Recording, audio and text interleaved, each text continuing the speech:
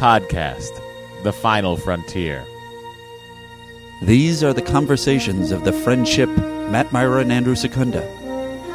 Their continuing mission. To seek out old adventures with contrived civilizations. To boldly watch episodes that one of them has watched before.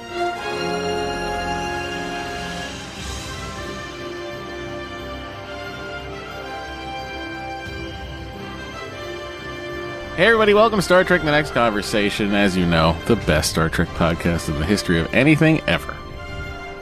Probably. I'm Matt. I'm Andy. And I am not your daughter. Whoa, yeah. Not your daughter. Don't bring rusty. Me back my daughter. So am I. Yeah. Anyway, hello. Hello. Good to be here. Glad we're transmitting on normal frequencies. Things have been busy in the Patreon. Hey, if you're a patron, I was going to save this for later, but I'll do it now. Oh, exciting. Make sure you're at the level you're supposed to be at. Patreon's been like bumping people this way, that way. Just so you know, we're not behind. There's Voyagers, there's Enterprises. They're all sitting there. If you don't see a podcast you should have access to, let us know. And check what level Patreon put you at. Now, that's smart. That's out of the way. Now let's do the number 2 thing everyone loves when we do, which is to polls. That's right. We have a long to poll today. If it's important to you to know the thoughts of the crew, you gotta take it to poll. If a marshmallow tiff makes you wonder what if, you gotta take it to poll. Take a to poll.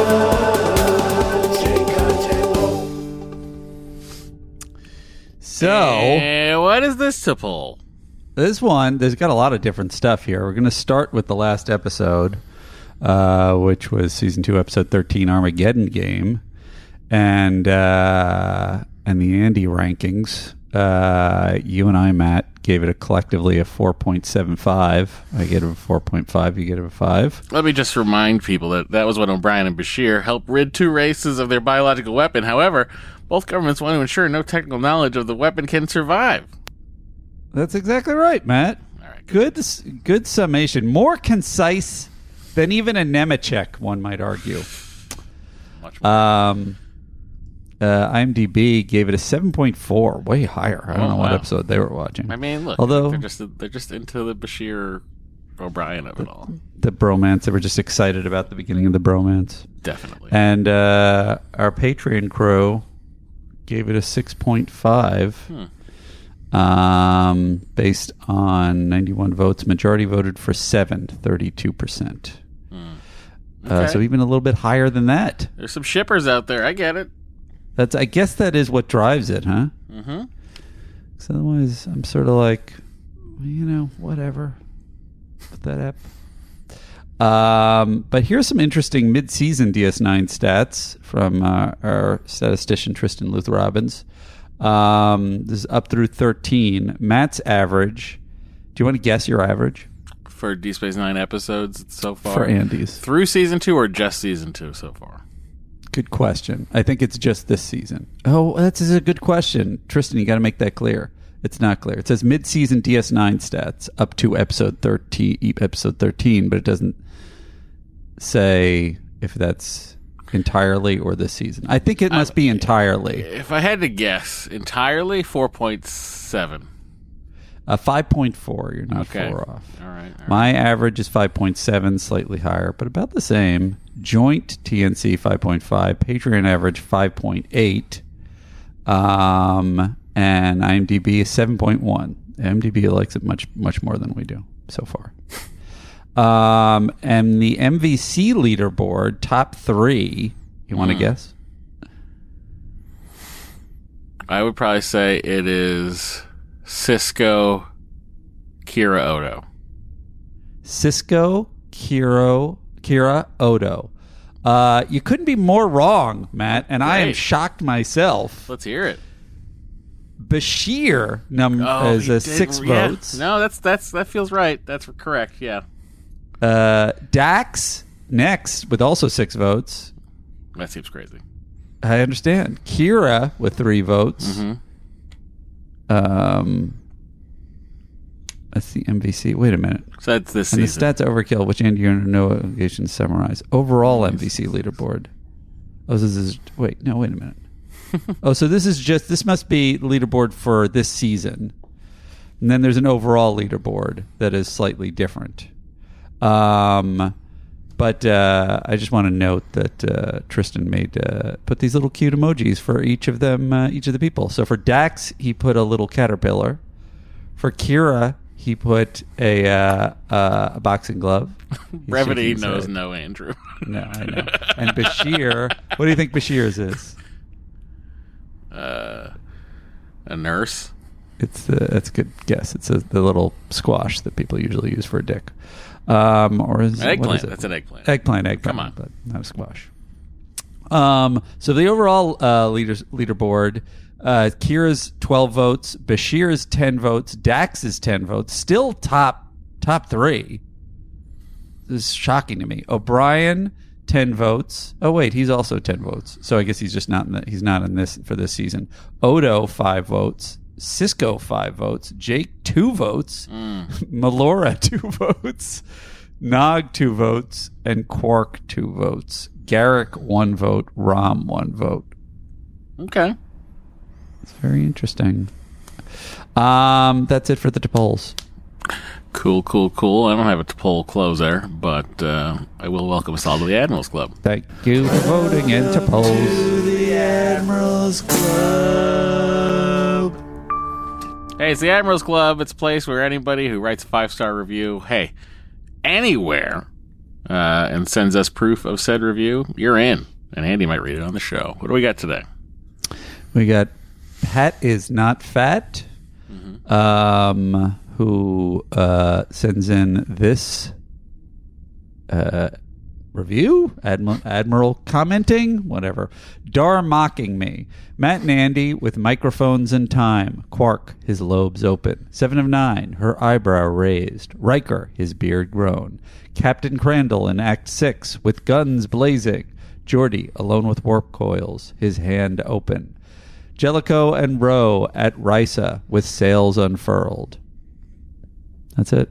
5 stars. I still can't get over what a fucking waste of screen and dialogue time Captain Crandall was. It's shocking. It's like anytime you're in a writer's room and you're going, we can lose this because we're never going to reference this again. I mean, it's like, even if, I remember there was an episode of Game of Thrones, I don't know if I've discussed this before, where they had a big battle and then they lost a lot of their budget, and so they had to cut it, which was actually played out fine, but then they had to fill it. So that's, if you remember, there's a big drinking scene with Tyrion and his sex worker and I don't remember who the third guy was. Braun, I think. And it's just them chatting the whole time and talking and playing drinking games. Sure. Even if that's what you were doing, why would you write this dialogue? It has nothing to do with anything. All right. We're talking about Picard, obviously. Season 1, so, Hey, head over to Patreon. You want to listen to that. Oh, no, it's not. It's a lot of complaining over there on Patreon. Mike, not a snitch, sends in this review. Never identified with podcast hosts this much before.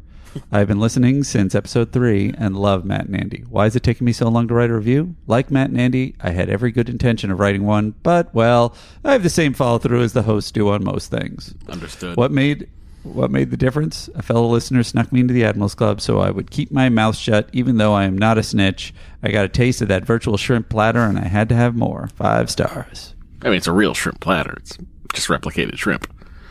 Yeah. Come on. Is it as good? That's in debate. Is it filling? Probably. I'm guessing it's filling. Yeah. Ben from Stafford, this is the final one, says, the greatest Star Trek podcast. I have to leave. Sorry. I screwed it up. The greatest Star Trek podcast I have time to leave a review for. Matt and Andy talk about Star Trek the way I would have talked about Star Trek if I had any friends who watch Star Trek. Well said.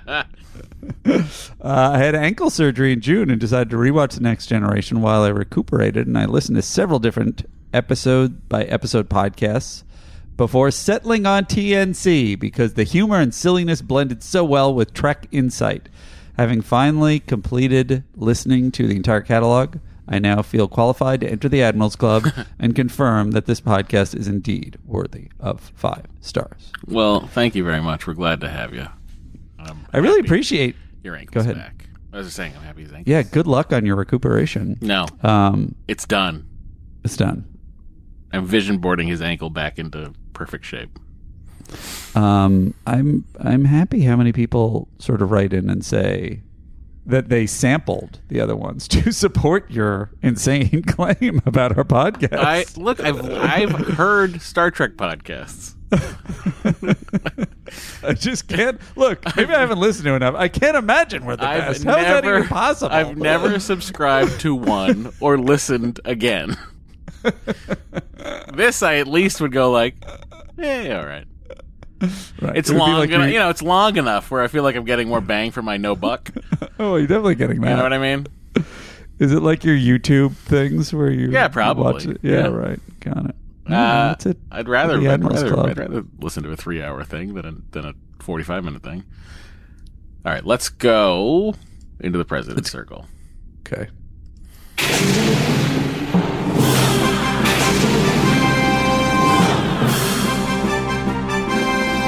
The United Federation of Planets President's Circle.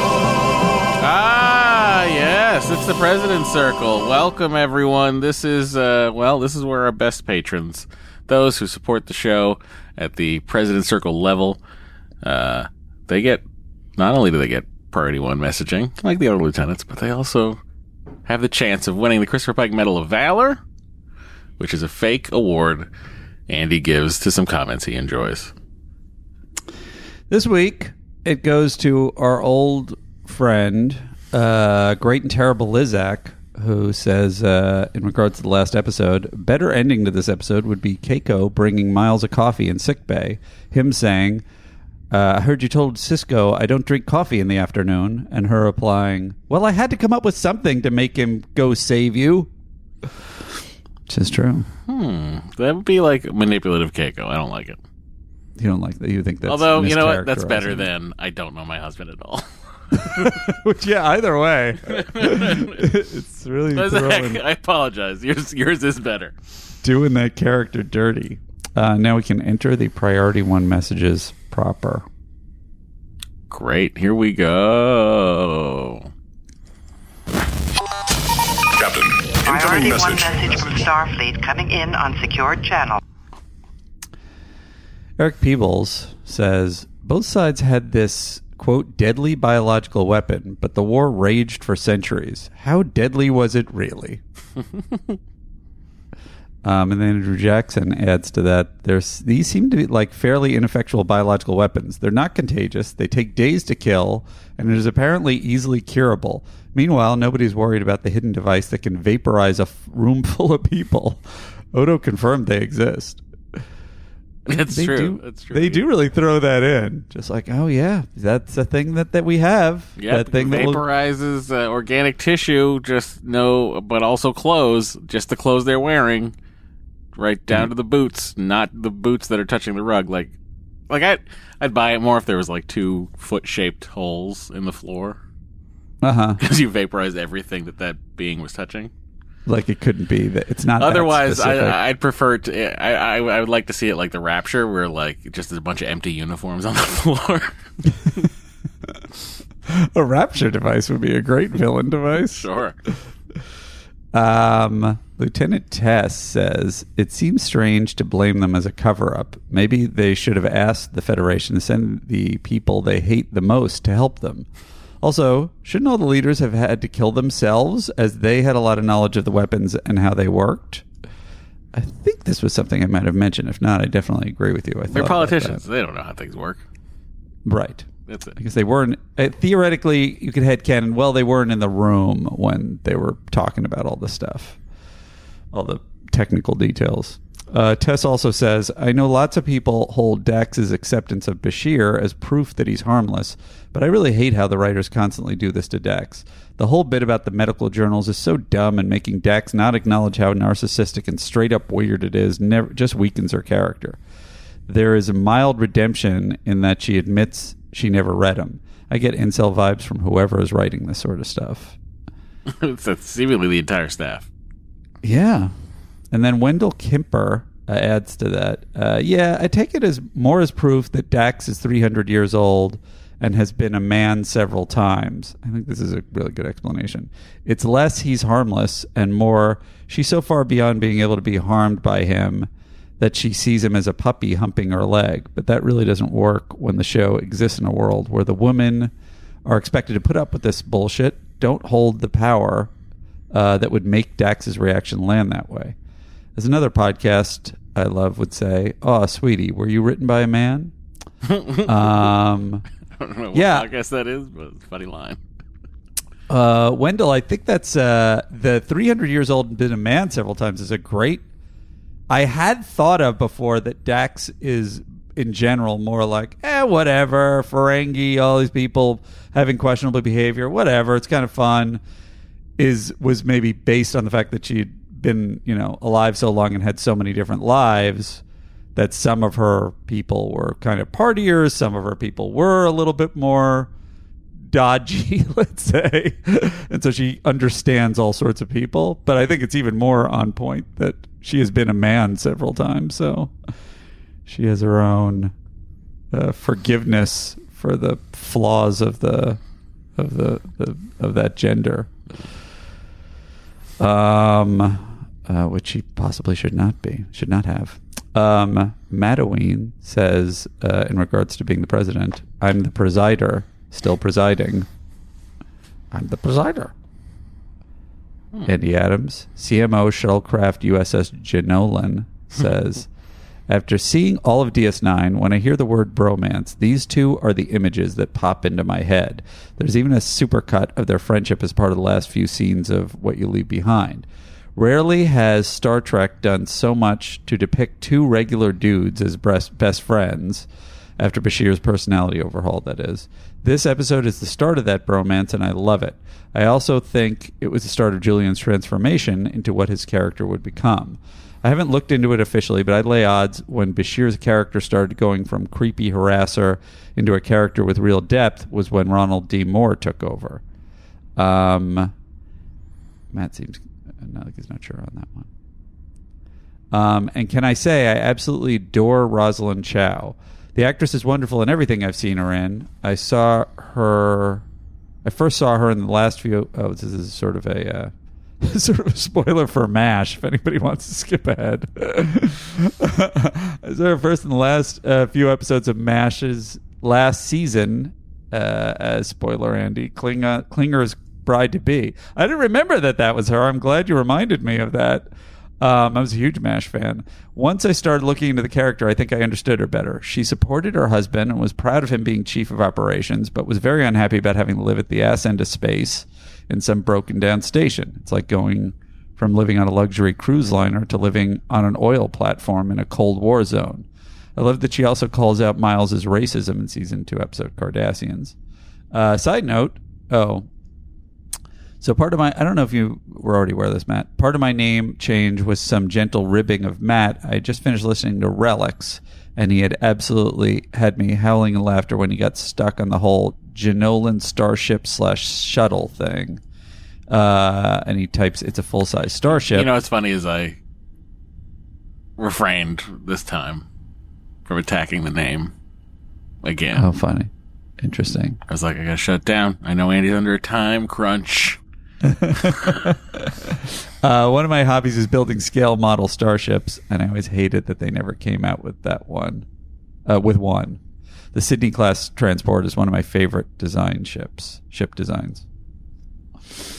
I mean, it certainly is used quite a bit. Is that the... It's the movie shuttle that takes them to space dock. Oh, I like that one too. Matt's correct. I'm going to see... I'm eating more time by saying this. I'm going to see Liz Phair tonight. Oh, Dory's going too, I believe. Oh, she is? Yeah. How do you, I guess if you're not going, then you will. She or knows did you better allow than her to to go? ask me to go to a concert. Not a concert fan. You've seen, first of all, you've seen a Man at Work. Yes. Or was it just Colin Hay?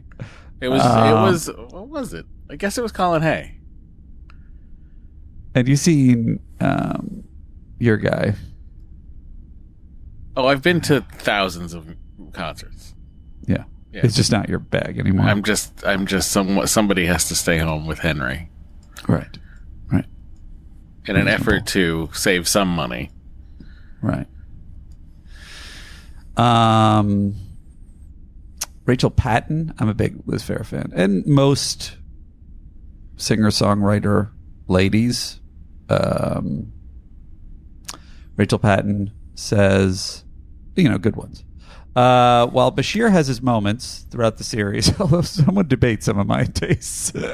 While Bashir has his moments throughout the series, I agree with Andy. Bashir is a creep. I think during the first episode of TNC DS9, when Bashir first appeared, Andy mumbled, "This guy is an HR nightmare." And it's been stuck in my head ever since. Laughing, crying emoji sideways. I mean, I still think he's a good character and I appreciate how he develops, but at least once a season he does something so inappropriate that I marvel at him holding a medical license or whatever it is in the future. Maybe we could do it to poll at the end of DS9 to vote on the worst thing Julian does in the series. There's one thing in particular that I can think of, but I'm not spoiling it. I'm surprised that it's the worst thing is ahead. That doesn't bode well for Bashir. Is that your vibe? That the worst thing is ahead? Or you don't know? I don't remember. Yeah. When was the last time you gave... When was the last time you gave this a watch? DS9, the first three seasons? Yeah. The mid-90s, the late 90s. Oh, there you go. But like season 4 and beyond, probably 2013, 14, around there. Yeah. Still a decade ago. Jesus Christ. It is a long time. I mean, that's why I don't remember that much of the Voyagers as we go through them, and there's always a nice surprise. Andrew Jackson hails us. I'm catching up on Enterprise and Voyager episodes. You should check out our Patreon. Oh, you're already in our Patreon. And I'm about a year behind. Literally the last episode I listened to, Matt was saying how he watched The Phantom Menace 9 times at the theater. Oh, that's funny. And it came up again. That's funny. Yep. Came up the same conversation. Cyclical. Yeah, I cannot imagine. That's why I liked the end of Seinfeld. When they're sitting there and start having the conversation from season 1, episode 1.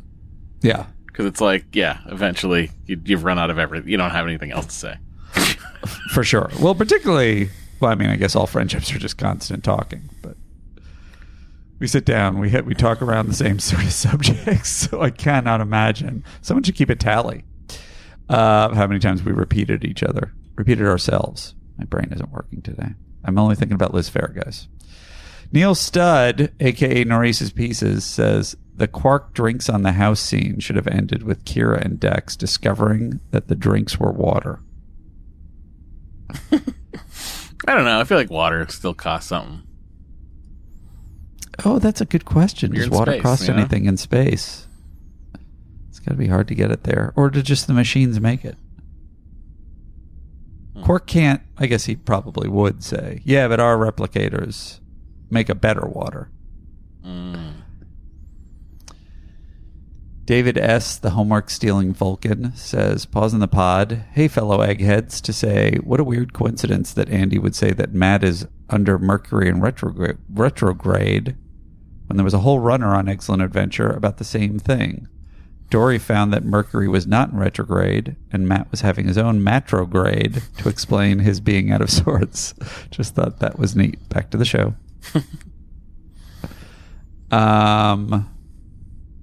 Lizak also says, Headcanon Roulette is my favorite new game.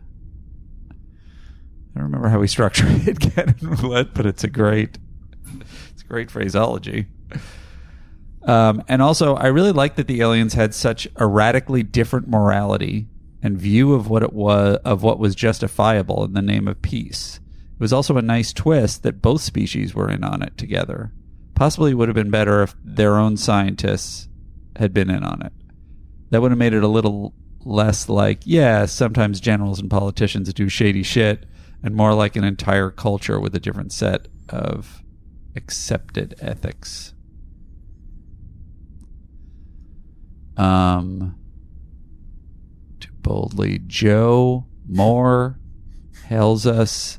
Keiko's like the wife in Airplane staring into space thinking, Miles never has a late cup of coffee at home. Probably stepping on all your jokes today, guys. My apologies. Although you were just parroting an Airplane joke. So. Chart Carbuncle says, regarding all the loose threads that aren't quite red herrings, I don't remember what it was in that episode. It was something with Cisco. I suspect the intention is to show how many plates Cisco and company have spinning at any given time. The drama of the week is only one of the many crises unfolding on the station. As consumers, and in your case as writers of media, we're conditioned to look for meaning in everything, so it ends up seeming disjointed and weird. On the other hand, it does sometimes seem like we're seeing vestiges of earlier drafts that become dead ends. A la our Crandall conversation at the beginning, I think I can accept tangents as long as they're interesting or entertaining in and of themselves. Mm-hmm. Like they seem like they have a purpose. But independent of that, I would like to know why things are in there. They don't all have to be like driving the story forward, but they seem like they should have some purpose. Does that seem right? I mean, I guess everything should have some purpose. Amy G, a.k.a. Cue the Lights, says, who are these people who come to love Bashir? Do they exist? I mean, he does get better, but it's starting from a pretty low bar. I never put him in my fave characters of DS9 list. Wendell Kimper then responds, some of us are cursed with terrible taste in men. Did you see him in that weird racquetball outfit? I do not want to be attracted to him, but when he gets one little taste of character growth, sigh. The bar is on the ground, and he just trips right over it. Reasonable explanation. Were you stirred at all by Bashir in his racquetball outfit? I love a sinewy doctor, so yeah, obviously. He's very sinewy. Where does Riker empty his spit valve? Held us. Theory. Bashir is a virgin. He talks about that ballet dancer he allegedly dated and how she has, quote, beautiful feet. But anyone who does ballet or dance can tell you the feet get mangled. They're the stuff of nightmares. So either he's really into deformed body parts, possibly, or he's a virgin. I mean, I would say it's probably the deformed body parts thing, because you don't want to double up on the Picard. It's a pretty good theory. He definitely is thirsty like he has never had sex. Also, I actually do love Bashir. It's not often you get a character on TV that looks like me. They say representation matters, and it really does. When most of the people on TV that look like me are desert princesses or terrorists, it was nice seeing a doctor with friends and hobbies. That's why I also love Deanna's accent.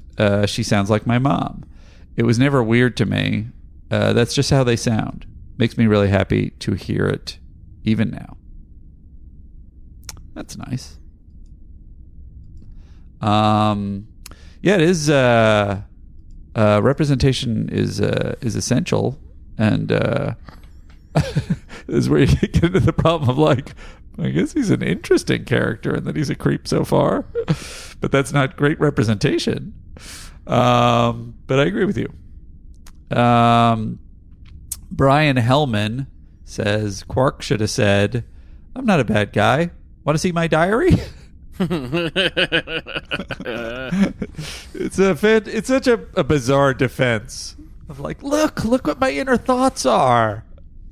See, all the things that I do don't matter. New Nurse Chapel Hate Club Party of One says, I like this episode because I too found a number of my closest friends extremely tiresome when we met. I identify with O'Brien. They definitely wore me down through time and repeated school career-based escapades. True, I was never infected with a harvester, but I did have to go to a school dance on a boat once, and the pain was definitely comparable. School dance on a boat. Love it. How many of your friends would you say you're tiresome? You found tiresome at the beginning? What percentage, Matt? 0? 0. I'm very quick. Like them all I'm at the very quick beginning. from the hip on judging a person, and then sticking with that judgment, in defiance, and then almost always being correct. So. Almost always be incorrect? No, almost always being correct. Correct. Gotcha. Yeah. Do you, in the middle of the friendship, kind of develop a little bit more of a tiresome quality? Or you feel like you're good, after you make your decision, that's it. It's all good. I don't understand what you're asking. Do I find my friends tiresome? I mean, the in tone general? right now would suggest you find them tiresome sometimes. Only when the red light's on. The red light? Oh, the red light. Oh, this is just your persona? Is that what you're claiming? Or you're just saying because there's extra pressure that it's causing it? Just move along. Bishop, half level right,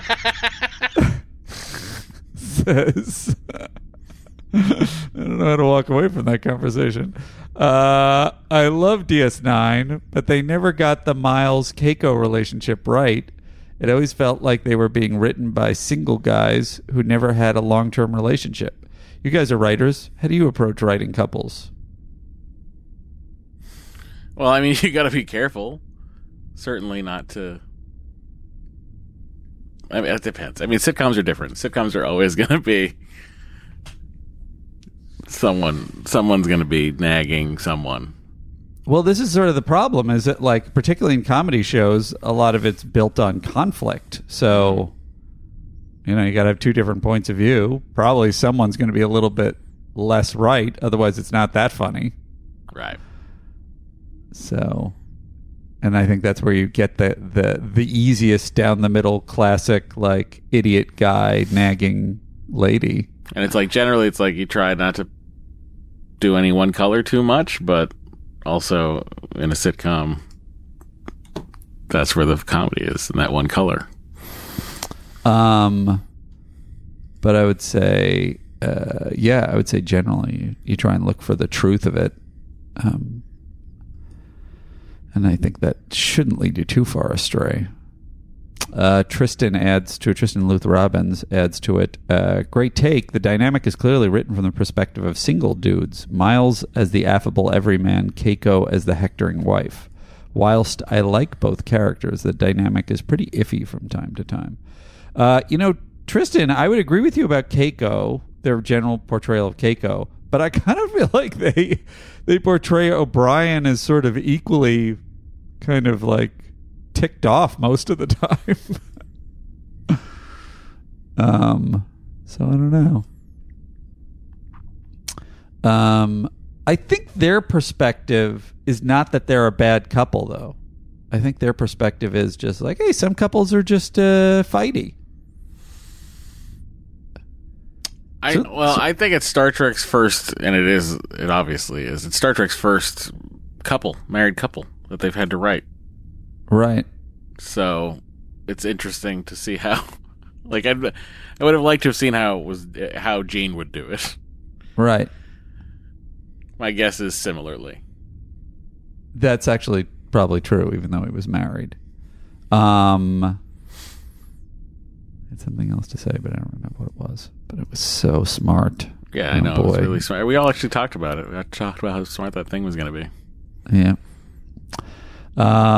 Harry Romero. I don't know if that's your real name, Harry, but it's a great name, unless that's a pun somehow and I'm missing it. Says, biggest continuity error in any Star Trek episode ever when Keiko says O'Brien doesn't drink coffee late in the afternoon. Go back to Season 6, Episode 7, Rascals, at about 11:30. O'Brien and little Keiko are clearly shown drinking a cup of coffee late in the evening. Boom. Good job, Harry. You did it. That's it for the Priority 1 messages. Keiko must have some collective brain trauma we don't know about. Like some weird amnesia from the Rascals period. That does it. What'd you say? That does it for those hails. Mm-hmm. For the Priority 1 messages. Gotcha. Great.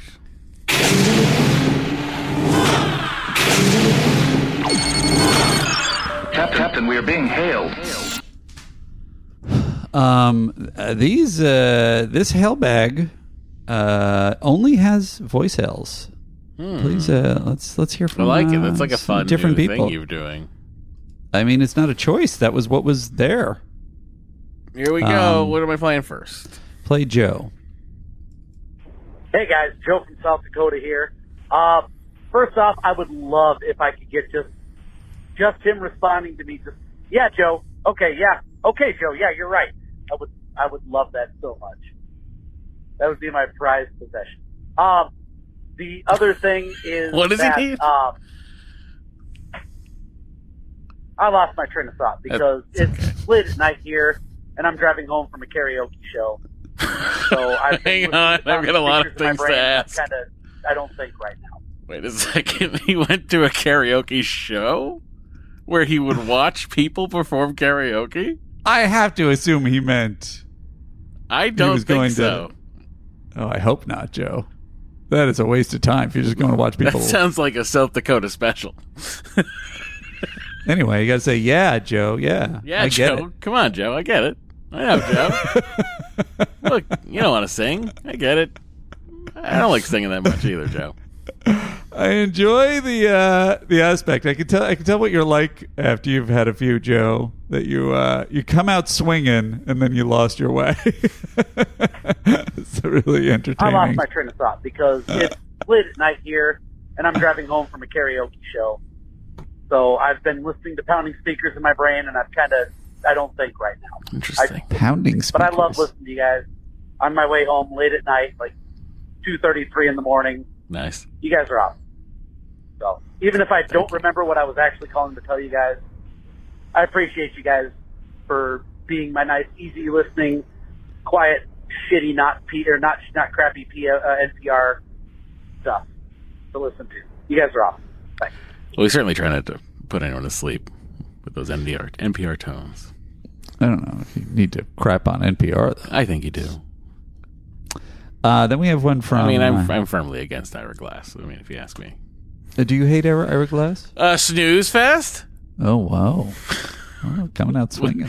We've had these discussions before, but have we about Ira Glass, that you hate Ira Glass? Most NPR-produced podcasts are so snoozy to me. My issues are only with Wait, Don't Tell Me and Garrison Keillor and things that purport to be funny. Yes, those are the ones that bother me. I hate them. But the regular, whatever, news and information. News is fine. NPR News is great. I don't have a problem with This American Life. Anyway, Damien from Brisbane. Let's hear what our old friend has to say.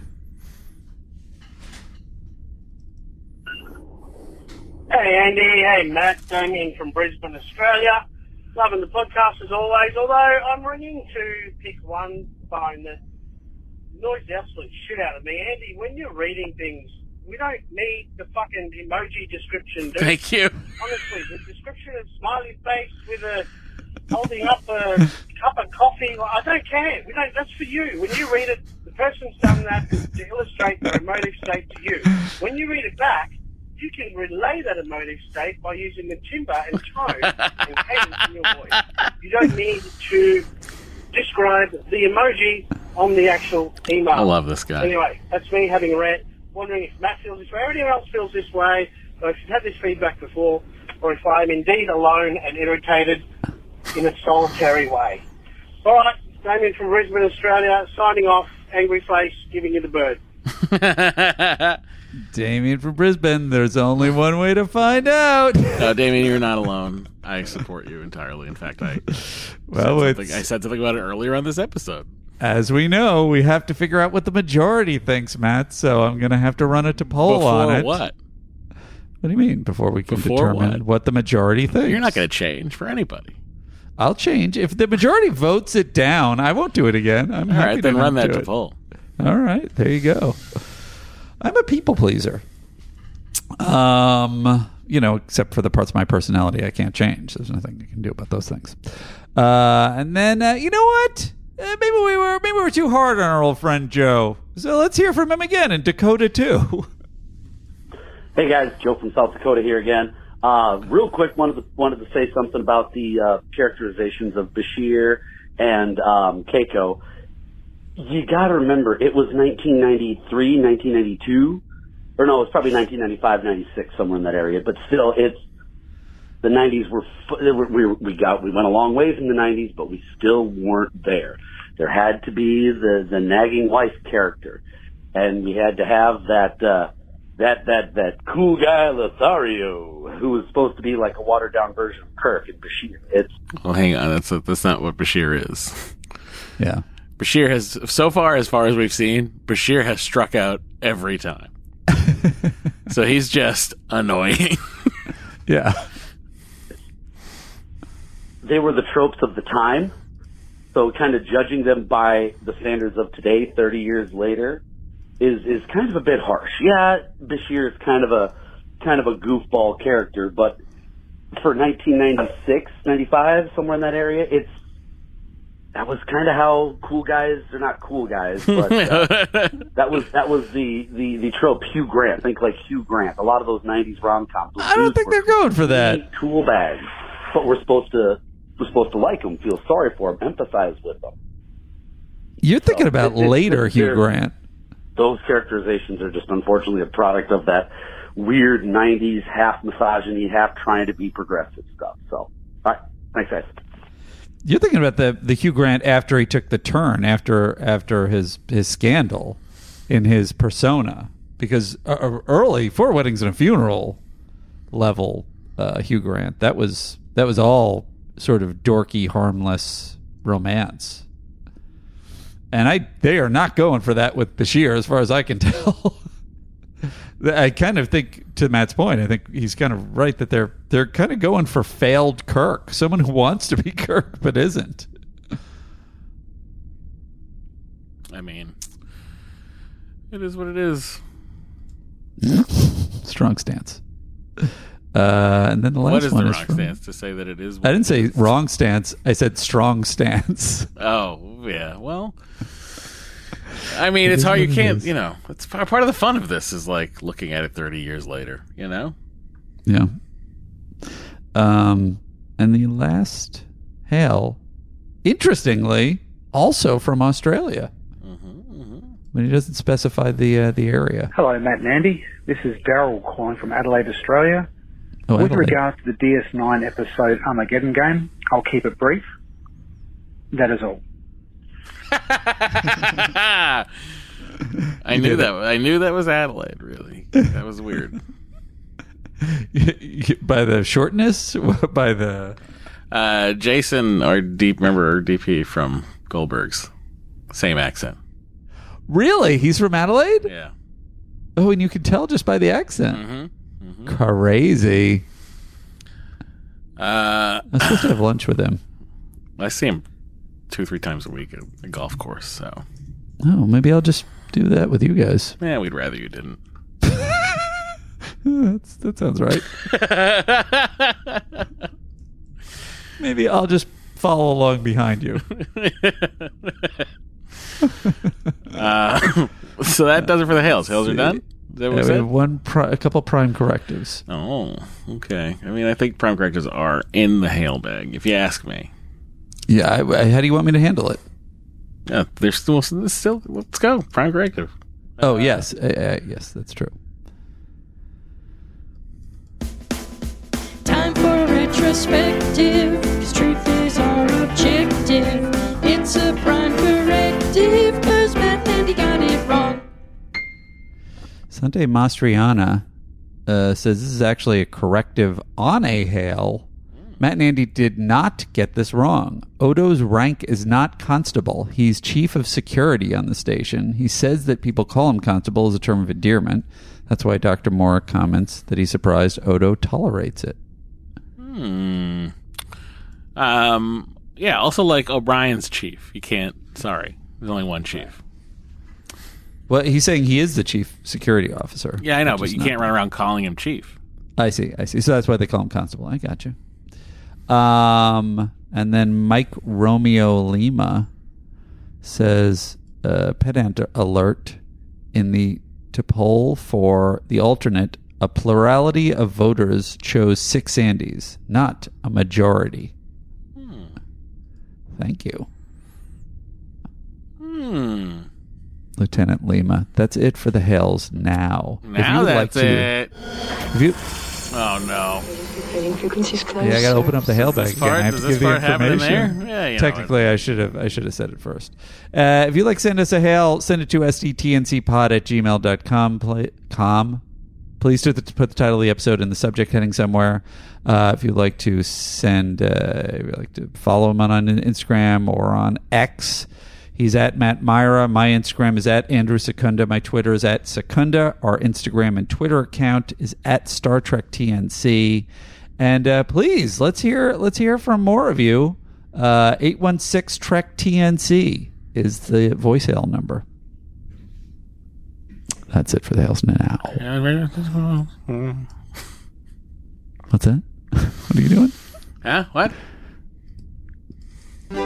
We crossed many doors to many places. Your hails made us think of all your faces. So plug TNC in your little Borg node. Let's talk about this week's episode. This week's episode is Whispers, and here's the description of Memory Alpha. No, wait, actually what I do now is say that it was the 6th of February, 1994. Andy, what was happening? We also forgot something else, Matt. Should I watch this episode? Yes, no, great. Yeah, go for it. It's too late now. You're going to watch it.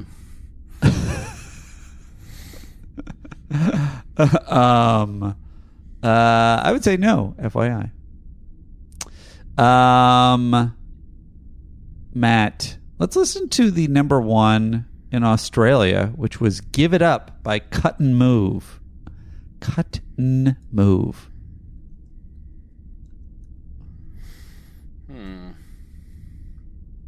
Okay.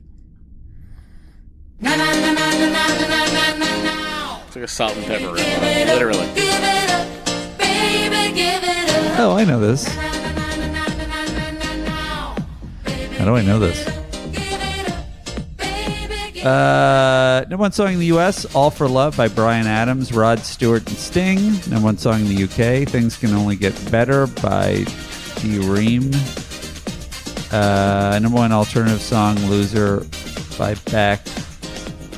Number 1 movie, Ace Ventura, Pet Detective. Number 1 TV show that week, Home Improvement. Births that week. I know births. No one was born. That's weird. Had a real Children of Men situation going on then. Deaths that week, actor William Conrad from Canon. Events, blind melon singer Shannon Hoon is kicked out of the American Music Awards and is later charged with battery and assault for it. The Edvard Munch painting The Scream is stolen. The Time magazine cover, outrage over crime, lock 'em up and throw away the key. That's it. Okie dokie. I want to find out what else was going on in the Trek universe now. That's right. Elsewhere in Trek, everybody. Here we go. Elsewhere in Trek. Let's see what's out there. Engage.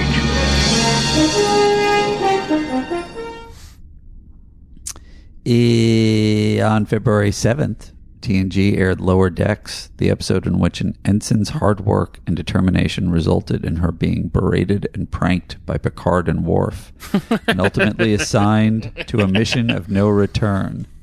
Also, the Okuda chronology says that shortly before this episode, Spot got pregnant, and shortly thereafter, Nurse Ogawa got engaged. I don't know how long her wedding vows were, but I would take the under.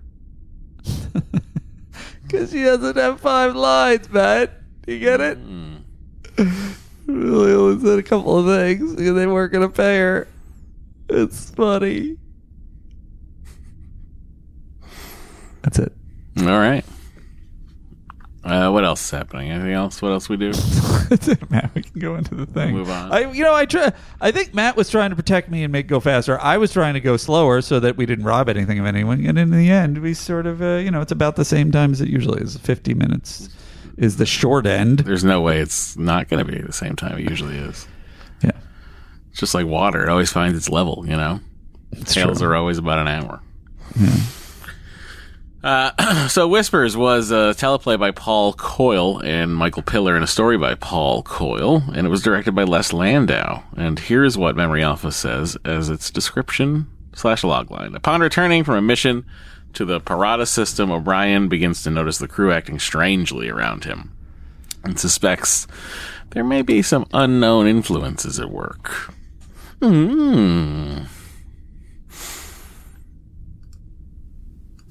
Andy didn't like this one. I did.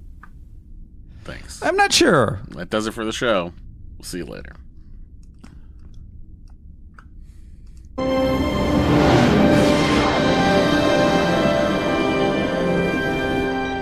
Computer set heading 410 Mark 32.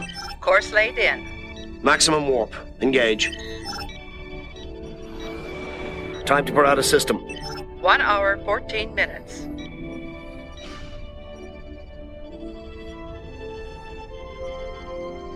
Open a new file, computer. O'Brien, personal log, stardate 47581.2. I've got to try to set the record straight about the last 52 hours. I don't know who's going to hear this.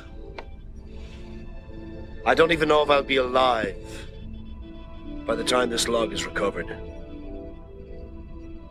I figure they'll be coming after me. If I'm right about this whole thing, they won't want me to warn the Paradas. He says... Coffee. Jamaican blend. First of all, I wonder what time of day it is he's having this coffee. Doesn't matter, though. This is a replica. He says if I'm right about this thing. He never really comes to any full conclusion, does he? Other than people are acting weird and fishy. And he's got to get away because they're clearly... No, his conclusion is that it has to do with the Parada in an effort to sabotage the talks. But that the whole... Everyone on the station is what? He doesn't have a theory. Like, he feels like there's a conspiracy, but it's just like... This is part of my problem with the episode. As Ira Stephen Bear describes it, it's invasion of the body snatchers from the body snatchers' point of view if they didn't know they were body snatchers. Which is brilliant. That is brilliant. And I wonder how many times it's been done before. I'm sure sometimes. But it's a great concept. Part of my problem, though, is they're sort of... It's a very careful episode. And they're trying to be so careful that they're not really having enough fun with the concept. So it's sort of just a slow build to him realizing stuff is wrong, and then they don't do much with it. He doesn't find out he's a fake in enough time to grapple with that at all.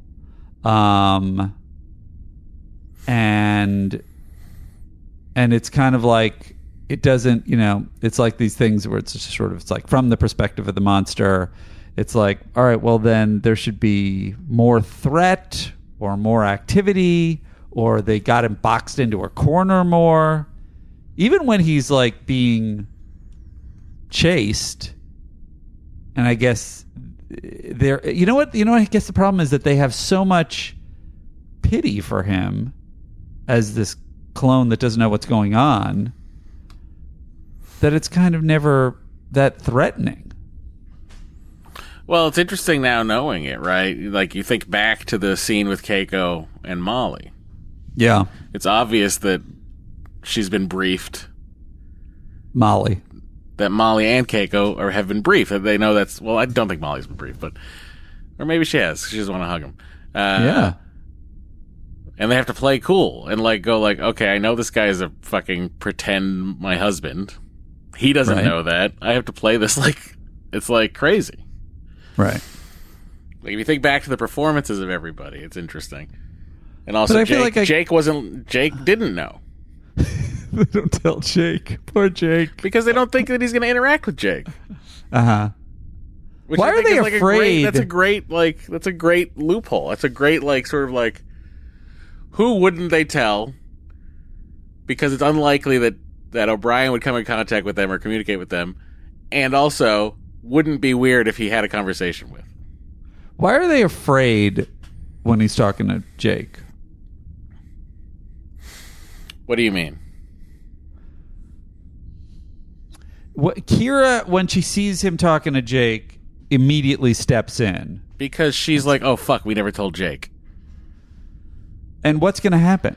Because if they had told Jake, then they'd all be on the same page. They just don't want him to find out that he's a... But Jake doesn't know. Replicant. Right. So if Jake behaves differently than everybody else, that will arise suspicions. More suspicions. Do you understand? I guess. Isn't Jake just going to act like Jake acts? If Jake is told, O'Brien is not Chief O'Brien, we're trying to figure out what's going on. The real Chief O'Brien is over here. Jake's going to stay away from that guy. So wouldn't it be better to not tell him, as they didn't? No, it'd be worse. If they didn't tell him, he would just act like he always acts with O'Brien. Everybody else were the ones already suspicious. But that was because all the other people were screwing it up. Jake was the only one who didn't screw it up. Because he didn't know. He didn't screw anything up. I mean, I guess he screwed it up. On his part, there's nothing for him to screw up. I guess, all right, whatever. I get you're asking. I'm asking why would they have to tell Jake? The brilliance, I thought, of this scene was that, of course, they wouldn't think to tell Jake. Yeah, I agree. I think that's nice. And he interacts with Jake.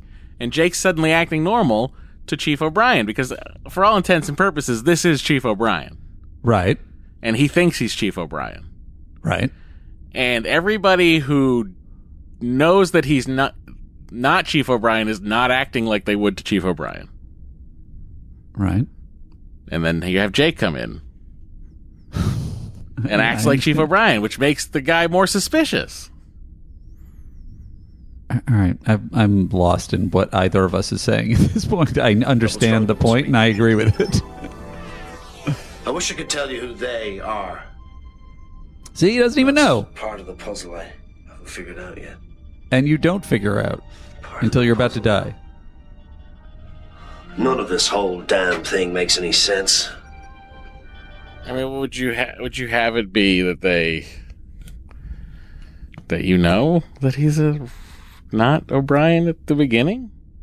Not at the beginning. I definitely like the build. I like the mystery to a certain point. But as I feel like with a lot of, I think especially DS9, but I think a lot of Star Trek in general, there's a point where after they introduce the premise, then the story kind of loses momentum. And I feel like it happens in this episode. I think it was unfair for me to give a flat, you don't have to watch this, but because I think it is a brilliant concept and brilliant and very unusual for them to approach it that way. I just feel like they don't do enough with it. It's like the whole thing is set up to kind of fool you, and then there's nothing that much more than that. Like there's no exploration of basically it's also ironic that we just watched a clone episode in Enterprise, continuing our synchronicity. And that was more about being a clone. What are your rights? What's your perspective on existence, etc. And it kind of feels like this episode is almost a little bit more better set up to do that, because we think that's O'Brien. We think we're seeing it from O'Brien's perspective. So it would have been maybe more interesting to then have that moment of realization of like, I'm not the real guy. Now what do I do? Don't go near the Parada, and then he'll be fine, right? I don't know. Are they going to let him live? His Manchurian candidate thing doesn't activate until he's near them, right? Isn't supposed to. Yeah. So if they just send O'Brien on vacation, yeah, he comes back. Now we got 2 chiefs of operations. They share a wife. It's great. Get twice as much done. Yeah. You two doing up so early? Would you like a clone multiplicity style? So now, this performance An early start. makes 5:30 in the sense morning. and is interesting. To Coffee, me. Jamaican blend, double strong, double sweet. The Keiko I have performance. a Yeah. dozen essays to read. Everybody's. Did you have sweet dreams, darling? Go away. Don't I get my morning kiss? No. So What do I do to deserve that? I feel like that's implying one of two things. Either that Molly Has a sixth just sense. senses it. It's probably that, huh? Yeah. But that's fucking weird. I mean, also Henry does that all the time. It doesn't. That's not weird for a kid to do. So it's just Molly being a kid. Honestly, O'Brien kind of reacts that way. He kind of reacts like, "Oh, that's weird," but still, I guess if that's okay. Henry did that when I was leaving the house or something, or it wouldn't throw me It would off just at all. be some weird decision the kid made that day. Yeah. Phase, Miles. She doesn't mean it. Huh? Don't let it bother you.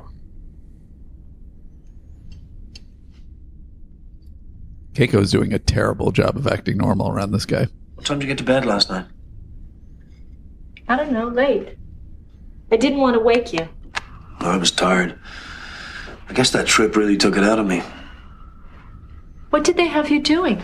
The Paradas? They put me through basic training on all the security measures they want to place for the peace talks. Odo would have had a field day. I wish he could have been there. I better get going. Oh, She's he's like, talking about my Odo. husband would never want Odo to be anywhere. Look at him. Drinking that coffee. I'll drop Molly in daycare on the way to Ops. That's okay. I'm taking her with me. Molly? Went to school? When you've got all that reading to do? That doesn't make a lot of sense. There's something It does when you've seen the episode.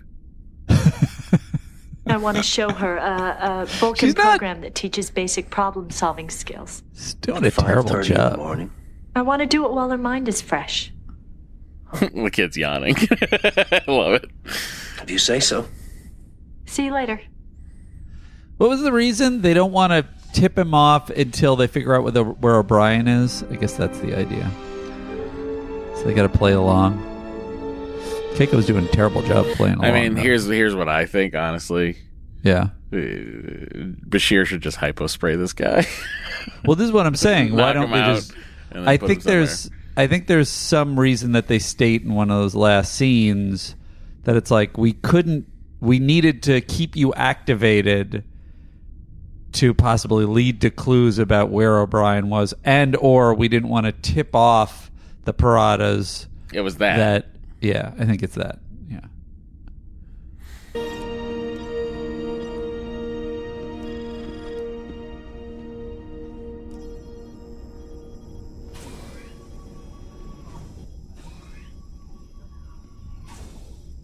What's this? Just getting a head start, Chief. Head start. Everybody seems to be getting a head start on me today. Sir? To Curtis, I appreciate your bushy-tailed enthusiasm, but I was waiting for Odo to come back from Bashir to do this. We have to realign the entire security net for the peace talks. The constable might have a few things to say about it all. Commander Sisko didn't feel we should wait for Odo. Cisco gave you permission to start this without asking me first? I don't think so. You might want to check with him, sir. I'm only following orders.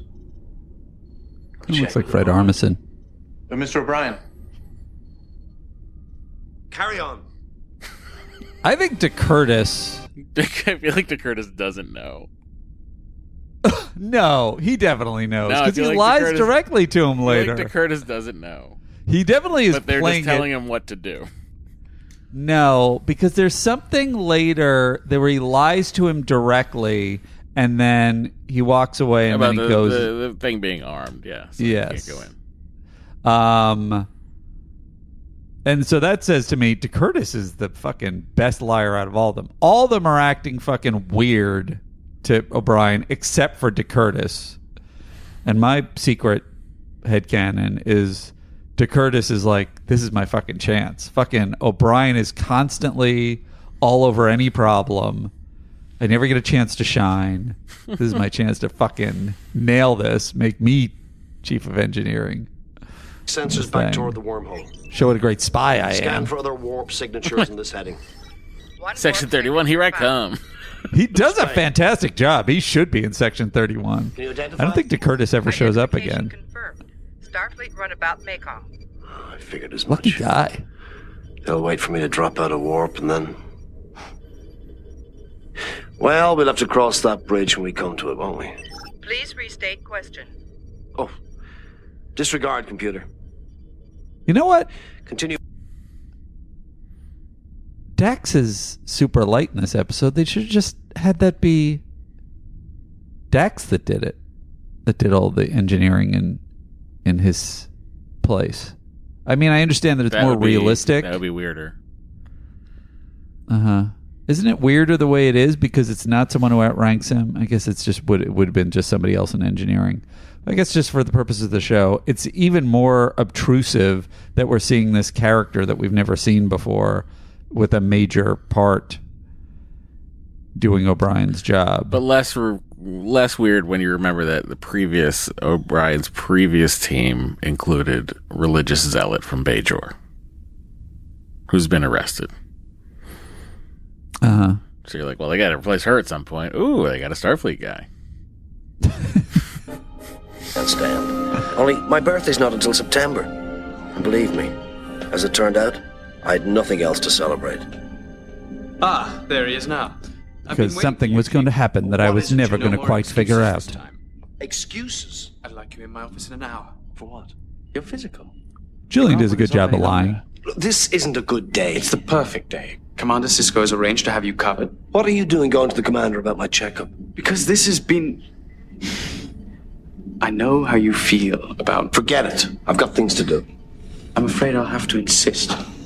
If I have to order you as your superior officer, I will. Is there a problem? Mr. O'Brien says he's unavailable for a physical. Make yourself available, Chief. Commander. Dr. Bashir's annual report on the senior staff is due at Starfleet next week. We've all had to go through this. Fine. Dear Starfleet, Cisco put on 3 pounds. O'Brien's been a little bit mean lately, and, well, I'm great. Fine, I'll be there in an hour. Doctor, I wanted to ask you, do you need to put that thing on about how I've gained 3 pounds? Commander, Yes, Captain. It's part of the physical, Commander. You know, everybody gets the height and weight done. It just feels like it's a minimal amount. Certainly you could say that I was still trim and I had put on no more weight. Couldn't you? Sorry, sir. They need to know everything that happens on the station.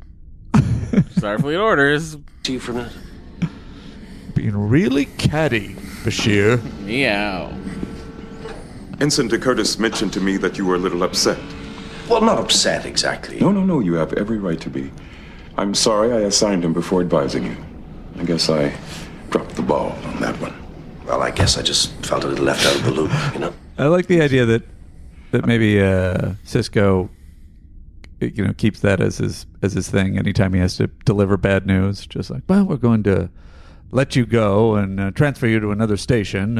I should have told you earlier, but I guess I dropped the ball on that one. He has that ready every time. This is really I was weirdly mad at placed first, in. but then he had that ball prop, and he dropped the ball. And really softened the blow. oh, yeah, I guess he did drop the ball, because he literally had a ball in his hand. I've gone through your reports on the Paradas. They seem unusually preoccupied with security. Well, they may be a little paranoid, but I suppose we would be too if we'd been engaged in a civil war for 12 years. Anything else I should know about them? Any unusual protocols we should observe when they got here? No, nothing too out of the ordinary. It's all pretty much in my report. Now, tell me something that's not in the report. Sir? You know, the kinds of things we don't include in reports, but might help me in these talks. Well, I'd have to give it some thought. Well, there was one thing I noticed. Well, I don't know if it means anything or not, but the Paradas have an odor. From some kind of skin excretions, I'd guess. It changes with their moods. When they're upset, it can get pretty strong, actually. Oh. Well, I'll try not to get them upset. Good idea. Their leaders have been in regular They're real stinky. So I have a lot of questions about this. Yeah. Is he just trying to occupy him? Like, why is he going down? Is it an intentional misdirect? Like, one thing this made me think is like, oh, are they all trying to get information from O'Brien about his mission, and so this is they're trying to convince us that I assume this was like a holodeck thing. Right, some kind of holodeck thing, or they're all fake, Yeah. and they're trying to get information out of him. That's what I thought. And you think that was what they're trying to lure us down the path of? No. Yeah.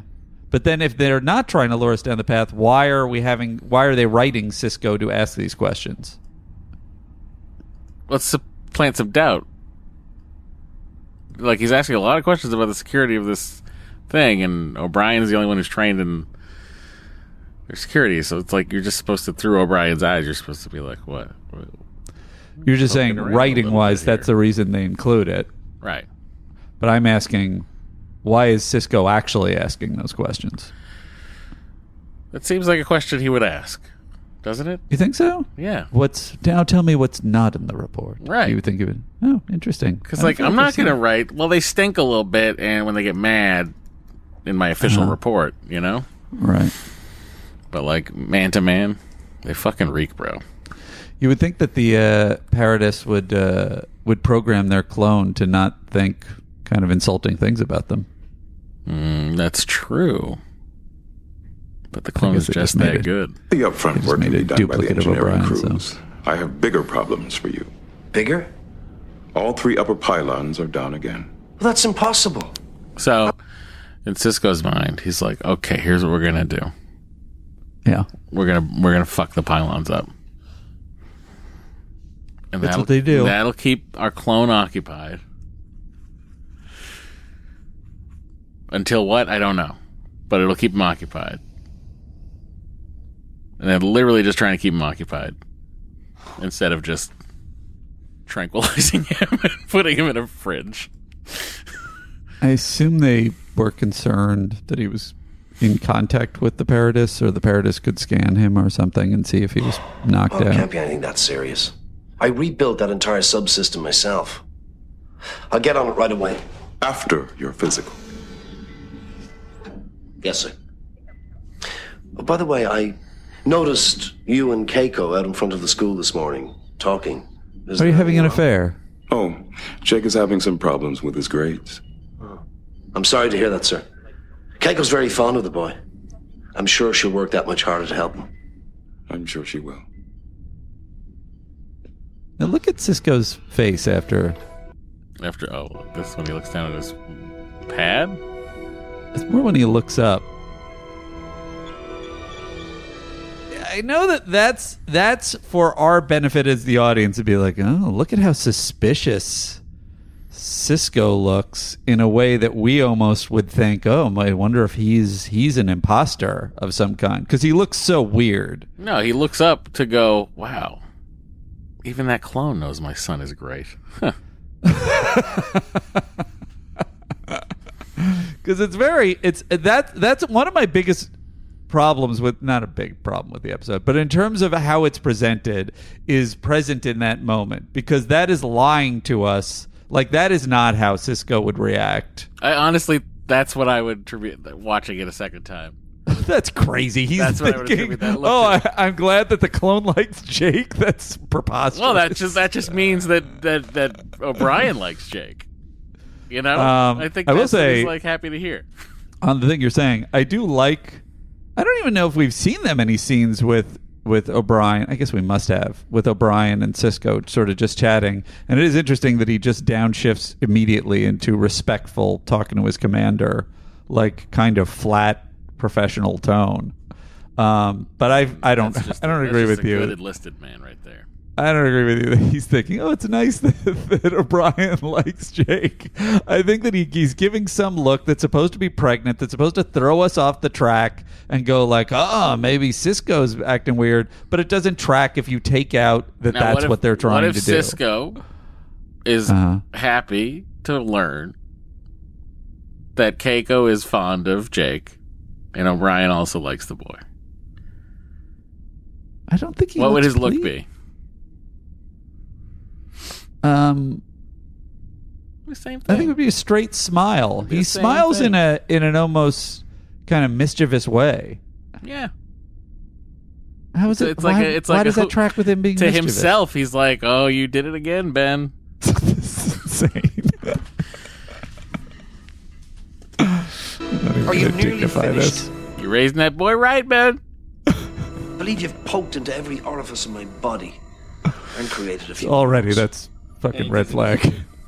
Oversleeping, lack of energy, euphoria. Yes, all of them. Especially euphoria. Lots of euphoria. Seriously. Look, if you were determined to keep me here until you find something wrong with me, I'll see if I can't grow you a hangnail. Eye problems. Hearing. Headaches. Headache, there you go. In fact, I'm getting a very bad one right now. Short temper. Flies off the handle under the slightest provocation. And Sisko's gained 3 pounds. I'm glad you're enjoying this. Sorry, I know how you feel about doctors. It's not doctors I have a problem with. It's you, Julian. Well, your sense of humor seems normal enough. I don't have a sense of humor. Cough. How's the sex life? Surprised I don't have a sense of humor. O'Brien took him grabbing his balls in stride as much as he does. Oh, I think he poked his tummy. Oh, that's what that is? He's asking him to cough. Yeah, that's what he's doing. What are you talking about? Bashir does things weird. What is with you today? You're real weird. I am trying to dissect this episode, and all you're doing is being silly. Mother and father in good health. Oh, come on, Julian. You knew my mother died 2 years ago. Did I? What, you don't remember me telling you when my father remarried last spring? Me blathering on about this woman I've never met before? Of course. Now I remember. But are you finished? Not quite. Okay, hold on. First of all, the balls thing is like, I feel like this is Julian being an equal opportunity harasser, not just for men and women, but also he's like, this clone ain't going to tell anybody. He's going to be dead in a couple of days, so I might as well just hold on to his sack for way too long. Weird area here. Yeah, I agree. You watch that scene. That is a weird scene. So that's A. I don't know how long you're making sure his diaphragm's working correctly. And then B. You think in Deep Space Nine time in the year 2387 we still need to hold someone and cough? You hold someone's balls and cough. Maybe not, but that is a huge stretch for you to then headcanon that he's holding his belly. Not holding, just poking it. Poking it. And then B. So I'm assuming this information he's talking about, his dad having passed away, is actual information that's true of O'Brien. Mm-hmm. So are we saying in this scene that Julian did forget that information because it's being again presented as though it's like, oh, it's suspicious. Julian may not be the real guy. Self-centered Julian forgot again about someone else. You know, that's how you view it now. So that's again a situation where it's not like if that was the real O'Brien talking to Julian, that conversation would have gone exactly the same. Yeah. But they're presenting it as though it's suspicious, and that it's kind of like the Keiko thing with the coffee. Keiko builds this whole thing of we got to go after him, he's still alive, because of this thing about the coffee that turns out to not be true. And by the same token, O'Brien has decided that he's the fake Julian, or he's being pushed in the direction of being suspicious of Julian. No, this is mainly for the audience. But it's from O'Brien's perspective, which is our perspective at this point. See yourself. Weirdly contradictory, stubborn. 2 more tests to run. This is insane. I haven't had a physical take this long since I was born. Look, unless How would you I'm know dying or something, I think it's about time. He was born 3 days ago. Oh. What do you mean? Is that what he means? Yeah. Is that what he means? He's that kind That's of right. fun? That's what he's talking about. So you know he's a clone the whole time? No one's that asked. really changes my read on this Not a episode. single person is asked. He'd happily tell them. And at the end, I guess he's shot before he has to confront. No, I know I'm a clone. I was just trying to help. He was actually going to say, tell Keiko I loved tricking all of you.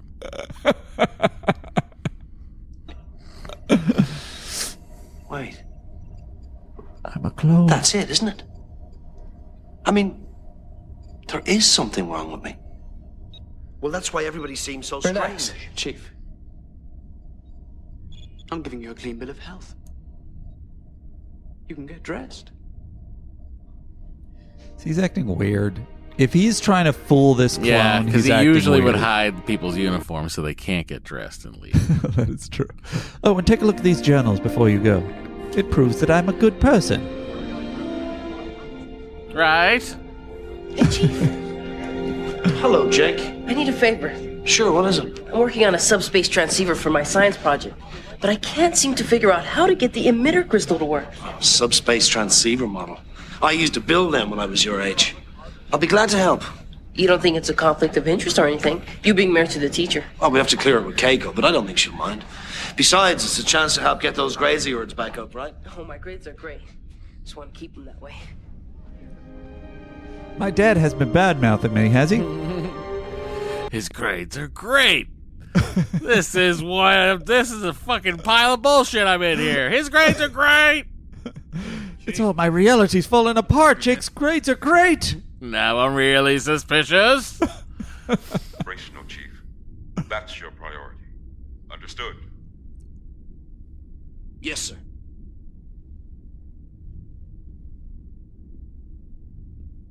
Beep beep beep beep beep. I wish they cut to him around the corner and he made more footstep sounds. He has one of those old pieces of wood they used to use in a radio show to go.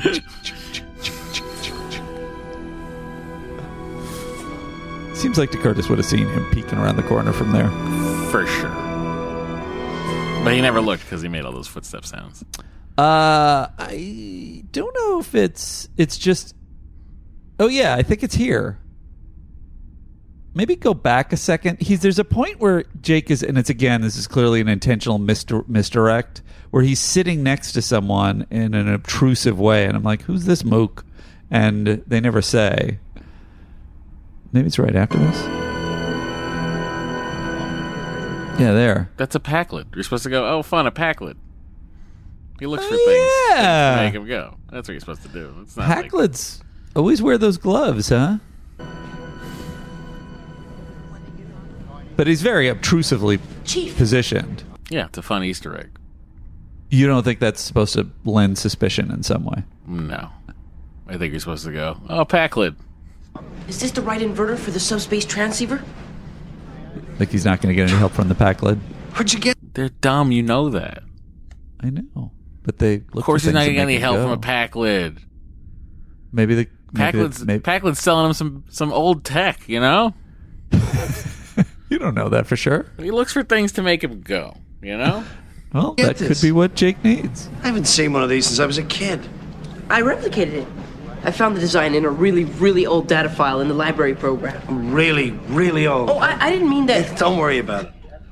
Why don't you come back? It was like the clone was going to mess up right there. because like really he was playing it like he was gonna fucking clock him. Really, really old, huh? I found the design in a really, really old data file in the library program. Really, really old. Oh, I didn't mean that. Don't worry about it. Why don't you come by my place tonight after dinner? We'll see if we can add the rest of the pieces. Oh, that's great. You're my new son. Did anything I'm a clone. unusual happen here at the station when I was in the Gamma Quadrant last? Jake, your father's been looking for you. I think he's back in your quarters. It may be important. See you later. Everything under control, Chief? Oh, under control, Major. Did it seem under control? I mean, come on. RF power conduit. I couldn't imagine how it could have occurred so deep in the system, unless someone had broken it deliberately.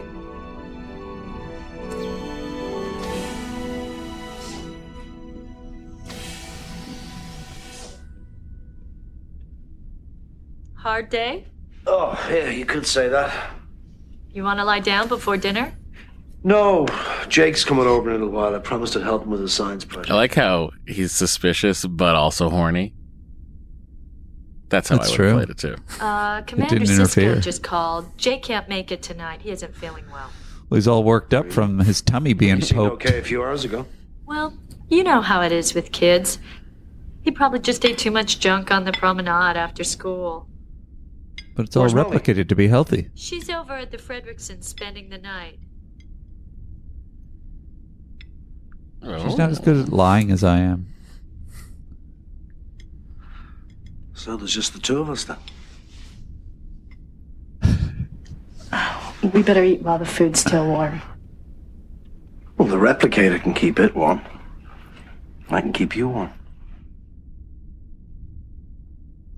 The crazy eyes.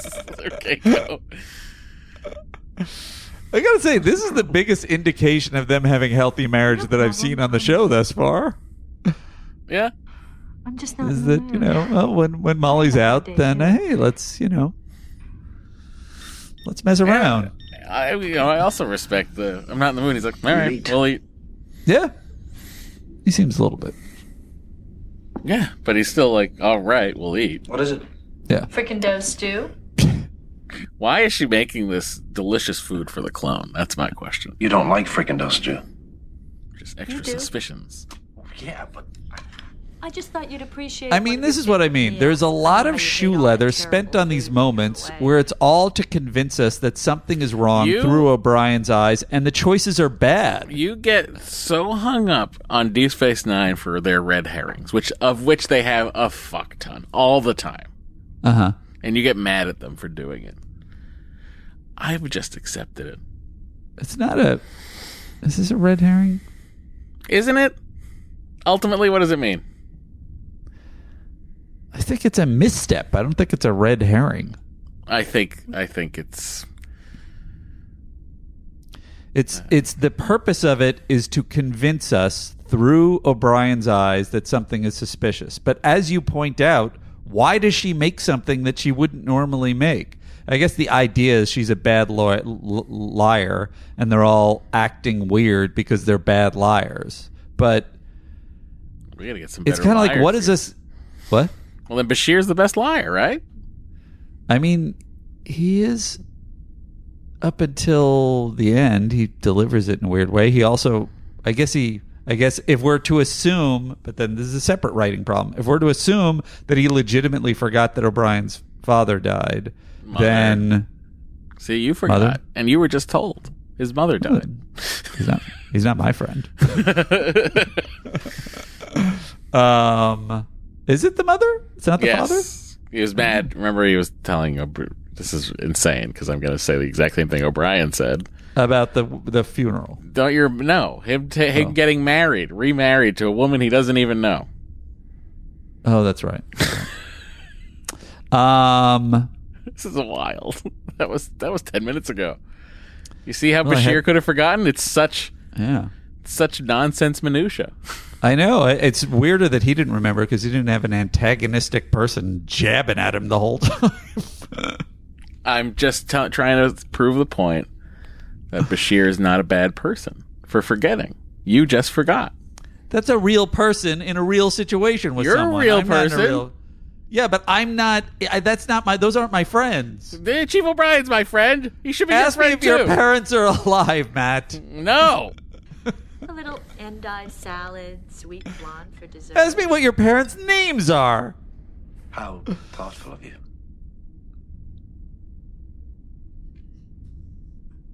You're not having any? I just feel like having salad. Not hungry? I had a late lunch.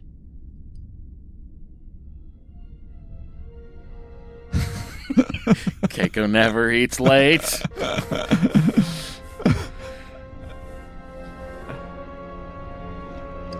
At first, I was like, I skipped back a second to go like, did she just tell him that was an endive salad and then put the slop in front of him? That's crazy. And then I was like, oh no, it's a stew. No.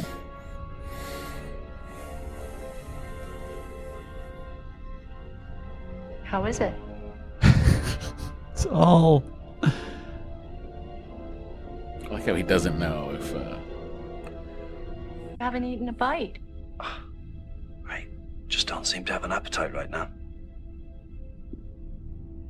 Since you refused to have sex All with I me. could think of as I looked at her was that this was not my Keiko. First, she eats a salad late in the day. Then she serves me a meal that I want to eat. Open O'Brien personal log. Play back last sentence.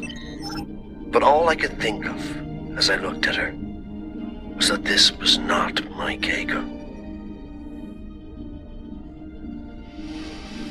You're right. You're right, me. You make a lot of good points, me. Any stardate 47550 through 47571.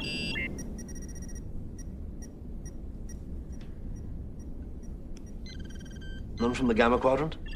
No ships arrived from the Gamma Quadrant within time parameters requested. He just I like listens this part. to every log. I like that he's going bit by bit.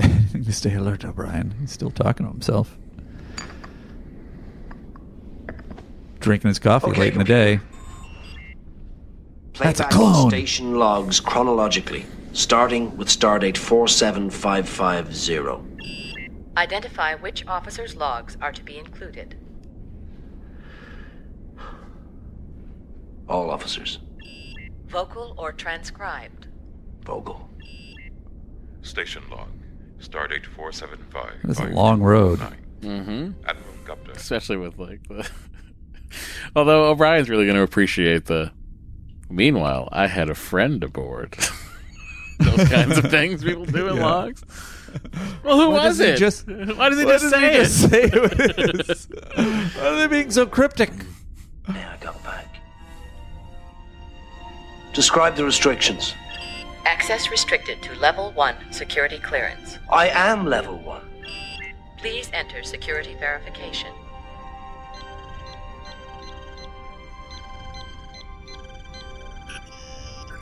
Access denied. He leads it closer to look at the access denied panel.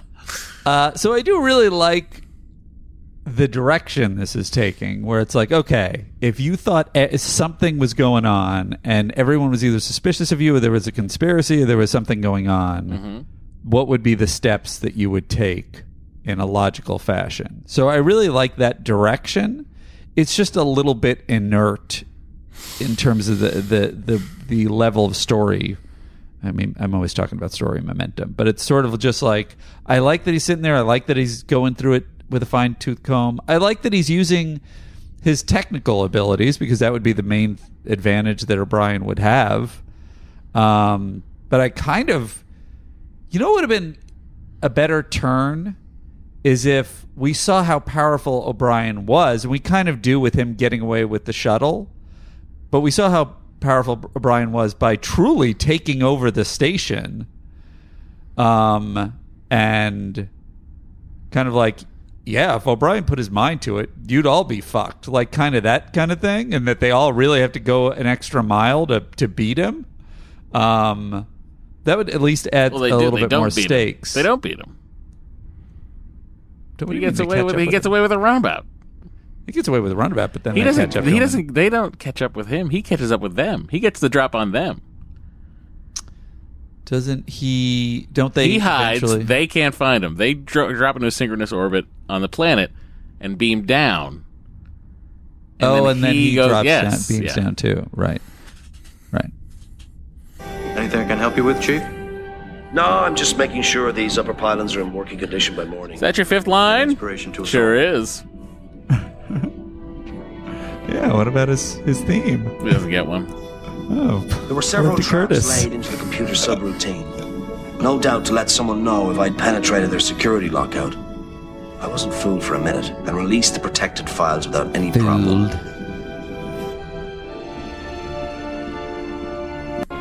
And reanalyzing everything I'd put into my report about Parade and security. They'd even broken into my personal logs to see what they could find in there. Personal. I hope they enjoyed reading the sexy letters to my wife. There were several entries. Another indication. Pure messages from the Parade system, but no indication. Hot relationship. I mean, look, it is what it is. And it is again means nothing. Aside from Jake, not one of them was. And also, like, this turn I liked a lot. Odo's like fucking fully on board. Odo's a great liar. And then, no, he's not. He fooled me. He doesn't know anything here. He was off the station. No way. They would have told 1,000%. 1,000%. Odo's on board. You think he's just filled in later? Yes, so that's why in the next scene he acts weird. Oh, that seems crazy that they wouldn't let him know in advance. I'm not sure who we can trust on the station at this point. Do any of them know you're suspicious? Probably. I've asked a few questions, been a few places that might have tipped them off. They'll be keeping close tabs on me. I'd called Starfleet, but what do I tell them? My wife doesn't seem like my wife. Cisco's been making security arrangements without consulting me. They might. The doctor held me nutsack too long. About you. Well, that's what I was afraid of. Now, when are the Paradas due? 38 hours. I don't want them coming anywhere near this place until we get this cleared up. Agreed. Go on. I think Odo looks different in this episode. I wonder if they futzed with his makeup a little bit. In the meantime, I'll do some investigating. Made him smoother. If I can confirm your suspicions, we can go to Starfleet and the Bajoran authorities at the same time. I'm glad you're back, Odo. We'll get to the bottom of this. See, I think that's Odo literally like going, okay, here's what we'll do. I guess it could be either way, but this is another part of the problem I have with this episode. You never know what's going on. I'm telling you. It's the way I see it. That's it. Don't you know that about Star Trek? That you're always right? No, that I just know always what they meant. For a long time, I finally had an ally. Now, all I had to do was wait. I like to think I'm a man with many talents, but waiting isn't one of them. I had to cover my bets, prepare myself for whatever might happen next. I still had a few tricks up my sleeve. They do show him to be a badass, and that's awesome, with him making the weapons and breaking the systems and all that stuff. That's great. I just wish there was more of a threat to the station or something.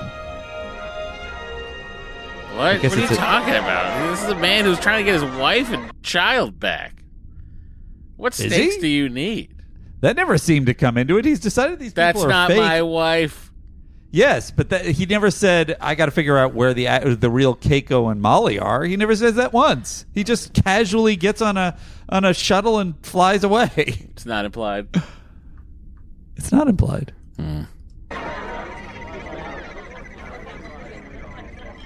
The high numbers, 194. I think Quark definitely doesn't know. You'll have to find out about the Paradas from someone else. Odo to O'Brien. Go ahead. Can I see you in my office? On my way.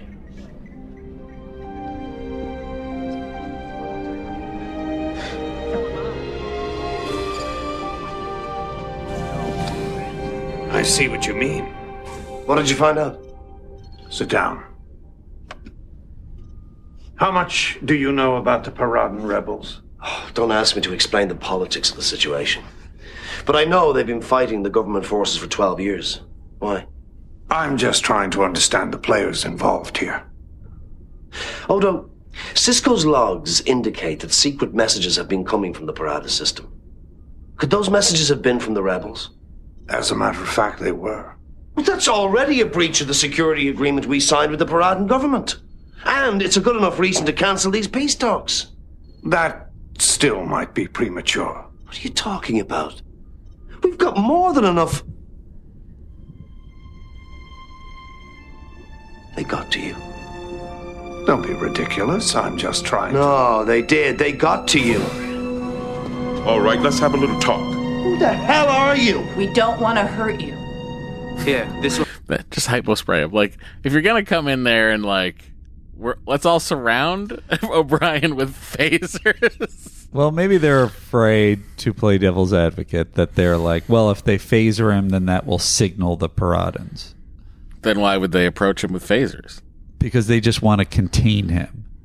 Well, then why wouldn't they try to do that in a calm and reasonable manner? Maybe they were listening to this conversation and they're like, the jig is up, so we just got to fucking point the phasers at him and hold him until we find the real O'Brien. These are all... Don't they already know where the real O'Brien is? Headcanoning. What? Don't they already know where the real O'Brien is? I feel like they don't. I feel like that was the reason, but I could be wrong. We'll find out soon. I think they do because the Parada have him and are monitoring him. I understand that, but I don't know that they know where he is exactly. The Parada have to... What do you mean? He's behind the door when they beam in. You mean when they beam down to the planet? Yeah. Yeah, but I don't think they, at this point in the show, know where he is yet. I disagree, because otherwise, how else would the Parada government convey to them that they have a replacement O'Brien on board, a replicated O'Brien? I don't remember how they have that information. Is it from an informant? Yes. I don't know what you're arguing. I'm not arguing it. I'm saying that they know where O'Brien is, the real O'Brien, at this point. How long do you think they've known? The whole time. And why haven't they just gone and rescued him then? What do you mean? If they know where the real O'Brien is, why haven't they just rescued him before now? I think because they don't know what to do with this guy. Well, who cares what they do with this guy? I've said from the beginning they should have knocked this guy out the second he got back. Yeah, but that means my theory makes more sense, which is they don't know where O'Brien is yet, and that's why they don't want to mess with this guy, because they don't know if it's going to alert them. Why do they head exactly to O'Brien at the end? Because then they find out somehow. I don't remember how. I think we'll find out soon. I love this. I love that he has a flash bomb, like a ninja. I love that he kills that guy and avoids a phaser blast. He's a real badass. It's very impressive. That's the clone, though. He's imbued with special abilities. Is he superpowered? Oh, yeah. That's nice. Well, at least the clone is using his superpowers. Something isn't normal around here. Your dad, the others, something's happened to them. You and I are the only ones who can help. Jake Sisko to security. He's here. Level H2, Section 5. It'll be okay. Just surrender to them and you'll be fine. I mean, they'll probably incinerate you because you're a clone. But other than that, it'll be fine. Running. Ends up on a shuttlecraft. No intention of doing that. You will not be allowed to leave. I like that Cisco's on this hunt. He had just approached him with a phaser. And suddenly he decides, you know what, I'm just going to go back to office and sit in my chair while everyone's on the hunt for O'Brien. Shut down your engines now. It'll lend me more authority. You'll find that the mooring clamps are already unlocked and your tractor beams are offline. O'Brien out. And I put some treats in your shields up locker. I know you're going to gobble them up.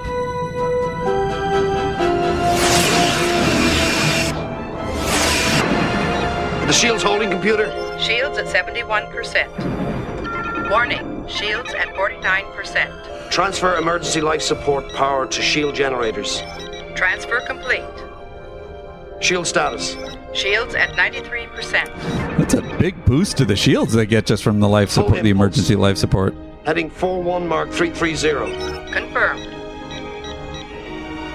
Computer, open a subspace channel to Starbase 401. Priority 1, Admiral Rollman. I like how Admiral Rollman already knows that he's a clone.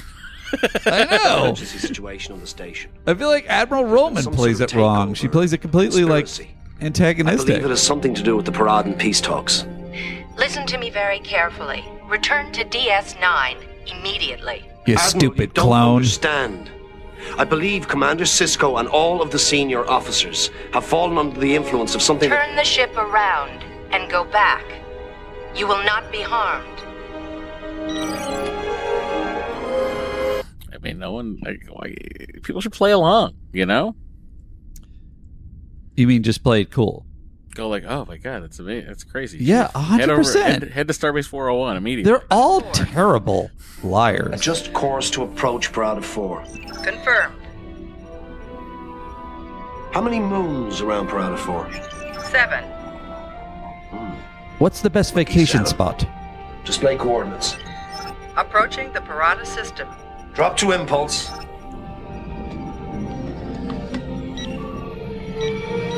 You sure you don't want to come to a dead stop right in front of wherever you want to be? Because that's what they do now. Perfect.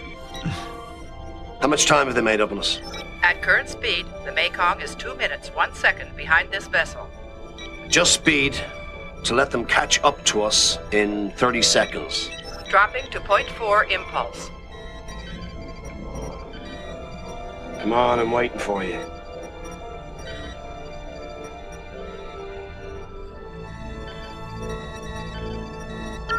Warning. Entering polar magnetic field. Sensors will be non-functional for 27 seconds. Switch to manual navigation. Switching. Computer, full impulse. Engage. Confirmed. Manual navigation in effect.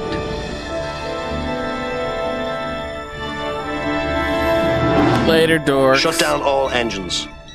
All main power systems. Maintain silent running status. Confirmed. I guess I like this. I like seeing him work through it. Where did I go? Step by step. Now you see me, now you don't.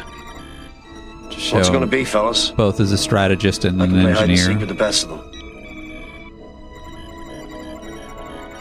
No time for games, huh? Computer, identify Mekong's new heading. 4-1. Mark 201. Probable destination? Parada 2. Parada 2? What's on Parada 2? Specify parameters. Computer, monitor all transporter activity to and from the Mekong. Mekong transporter has been energized. Will they beam to the surface? Confirmed. How many people? 3 people. Anyone left on board? Negative. Put us on a course for Parada 2. Take us into synchronous orbit above their location on the surface.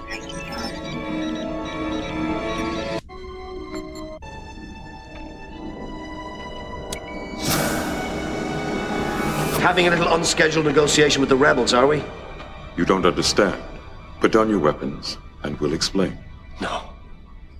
I've got a better idea. You put down yours first. I like how he's also still carrying a phaser. He's ready to go double. Yeah, he's in a battle situation. Do it!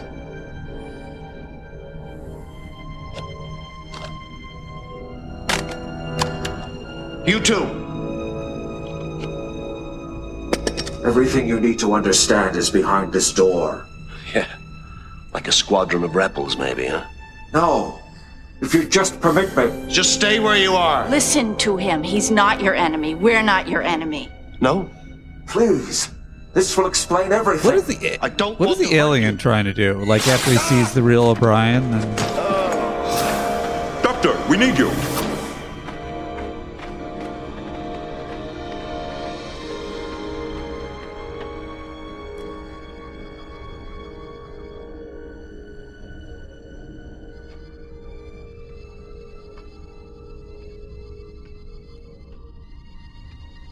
I told him we could just open the door, and I shot him. He's perfect. He went for the door, and so I killed him. That was when I killed him. I wish O'Brien was like, isn't he a little heavy? This isn't a perfect clone, is it? Thought that would make it more convincing. Look at the bags under his eyes. We believe there was some triggering device programmed into him that would take over during the peace talks. The government scientists have learned how to do remarkable things with replicants. Well, what was he programmed to do? We're not entirely sure. Assassinate someone at the peace talks, we think. Perhaps our entire delegation. They were tipped off by one of the informants in their government. There was a rumor that you'd been abducted and replaced by a replicant. We've had people looking for you ever since. There was no way to prove he wasn't you. He passed a physical exam with flying colors, and he sure knew his way around the station. I had more wires attached to my head than he could count. Now I know why. We were trying to shut him out of every sensitive security area while they were searching for you. You must have wondered what the hell was going on with all of us. By the time we'd learned of your rescue, he'd already gotten away from us and was on his way here. I wonder why he was coming So back. they find it on the way to the planet. Yes. Conveniently. On the way to the exactly where they're headed. He's being held. That's correct. If it were me, I'd be trying to warn somebody there was something wrong at the station. Maybe in a strange sort of way. He was trying to be a hero. He was. Idiot. You dumb shits. Not a strange sort of way. That's exactly what he was trying to do. Okay, cool. Maybe in some weird way his obligation was to the truth. What about her? Tell her. I'm sorry I never got to have sex with her. I love endive salads.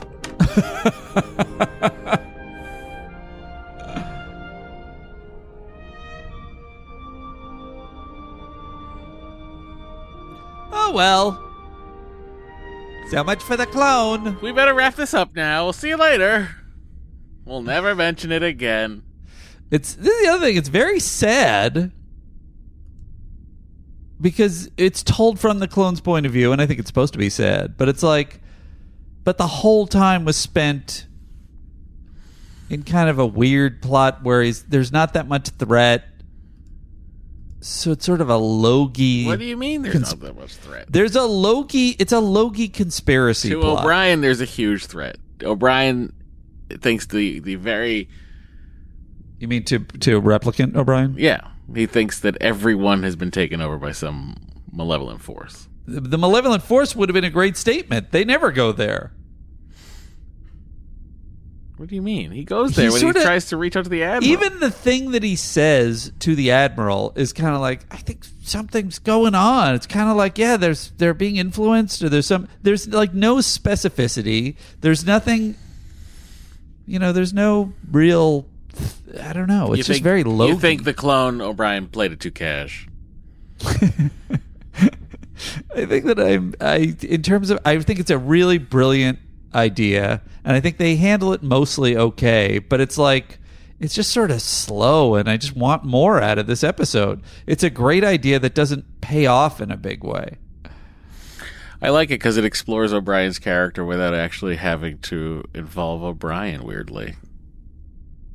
I agree with that. But I kind of would want,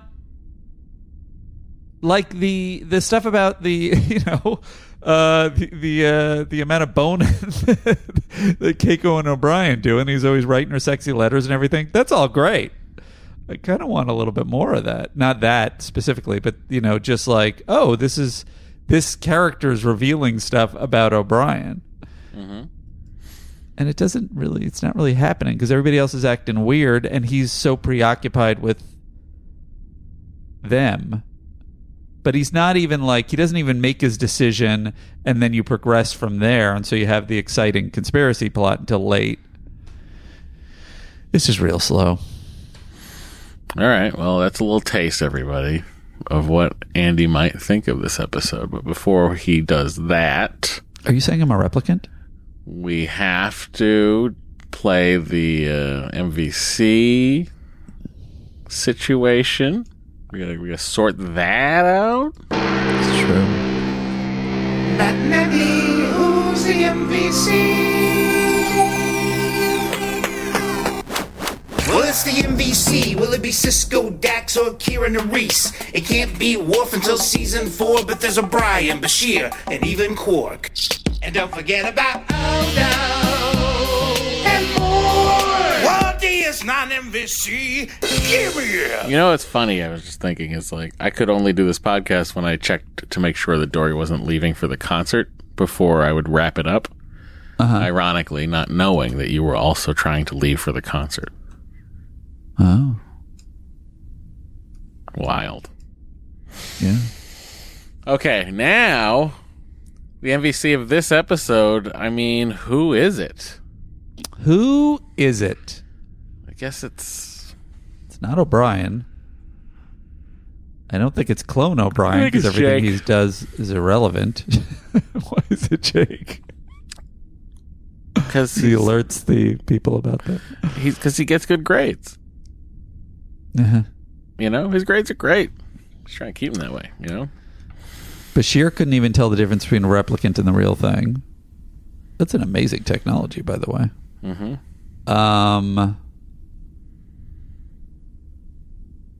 And it's all the things about who found O'Brien, what the rumors were, what the actual threat was. It's all left vague. So it's like hard to tell who even was instrumental in. Because that's the real thing, is saving O'Brien.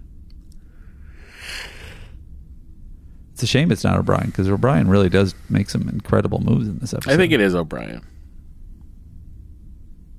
It's clone. You have to give it's it to Clone O'Brien. You're gonna give it to regular O'Brien for having the brains to give to Clone O'Brien. But those brains didn't accomplish anything. He's definitely smart and competent. Those brains were going to be the hero. They were going to be the hero, but they weren't because that alien shot him. I personally don't care who the MVC is here, because it's almost like it's an inconsequential episode that you would say you wouldn't recommend them watching. I would give it to O'Brien because I think he is. I mean, that clone is operating as O'Brien. He's operating as O'Brien. Yeah, but I think generally speaking, we don't give points for intent. We give points for success, which is maybe unfair, but if you want to play, obviously you're free to play it however you want. What about O'Brien getting captured and rescued? I almost might give it to Keiko because she had to endure the most weirdness, but she does a bad job of lying to him. Who does the best job of lying to him? That is a good question. Bashir. Probably Bashir. Probably Bashir. Maybe Cisco. And he seems to be tending to the injured real O'Brien at the end. Unless... That is true. He also... But Bashir fails to save the replicant. I guess I'll give it to Cisco. Cisco seemed to organize all this and prevent some larger problem from happening. Did a bad job. I'm giving it to O'Brien. Why do you think Cisco did a bad job? Because it ended up with the clone dying. Yeah, but they clearly don't give a fuck about the poor replicant. I think they do. That's why they say he won't be harmed. They stress that. All right. Then who is it? Plus, they care enough to let him go home to his fake wife and child. Well, he did that to keep O'Brien alive. This is a really tough one. There's no indicator that they need to keep the clone alive to keep O'Brien alive. That's just a made-up thing. Look, if you're talking about just the pure idea of who's the most valuable, it's definitely O'Brien was proved to be the most valuable. Thank you. In this episode. But he is not the most valuable to this plot. And that is usually what we judge it on. I disagree.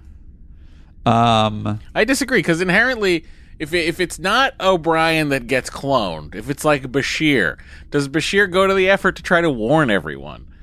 Does Bashir suss it out as quickly that something's off? Does Cisco suss it out that quickly? Like, it's like this. That's the question to me. Cisco might. Odo definitely would. He might. But O'Brien does. And O'Brien is the character here that we're most concerned with. I'm giving him the MVC. You can give it to Cisco for being Cisco. Just managing. For forgetting to tell his son.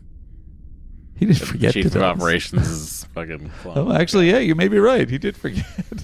Who knows? He either forgot or he thought it, shield his son from the truth, which that's not great either. Ugh, it's a tough one. I give it to Cisco. Okay.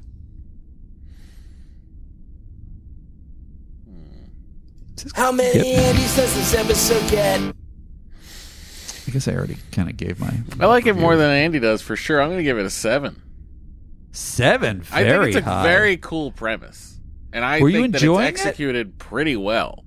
The idea of, like, telling it from the POV of the body snatcher who doesn't know they're a body snatcher is very interesting to me. That and is. the ability to do it with a character that we know Yeah. exists. Yeah. And see through their eyes of the, like, we're watching it through the person that doesn't know they're a fucking, Yeah. That's interesting. Conceptually, I don't disagree. I think that rewatching this is the episode, it even got better. interesting. That I don't agree with. Conceptually, I do agree, and it is going to make me give a little bit more. And there is the question, but it's like entertainment wise, I was just like not really enjoying the episode, even though conceptually I agree with you. It does seem unfair. You weren't curious to find out what the fuck was going on? I didn't know what was going on, so I didn't. But you care. weren't curious about it. Oh, I wasn't curious? Is that your question? Yeah. I was curious, but it felt like the moves weren't happening in a way where it was like I was intrigued. That's what it is. It's like when you're watching a mystery, and this is why Agatha Christie is kind of good, is you're interested in that detective's brain. And I'm interested in some of the moves that O'Brien's making, but they don't have me gripped on the mystery because it's sort of slow and meandering. And I go, well, there's probably some sci-fi pretense here. It's either he's a clone or it's a conspiracy or he's in a holodeck kind of thing where they're trying to get information out of him or whatever. But it's just this slow plotting thing where I'm like waiting for something larger to happen. Now, after the reality is revealed, then I'm like, well, it feels like that would have been more interesting for the clone to know earlier, which ironically they do later. So I don't know. It feels unfair to give it below a 5 because But you didn't like any of it. Well handled. Yeah. You don't want people to watch it. Then So I'm going to give it a 4.5. There you go. Be true to yourself. Yep. That way we know you're not a clone. All right. And he's can't help but be true to himself. My number one duty is the truth to himself. To myself.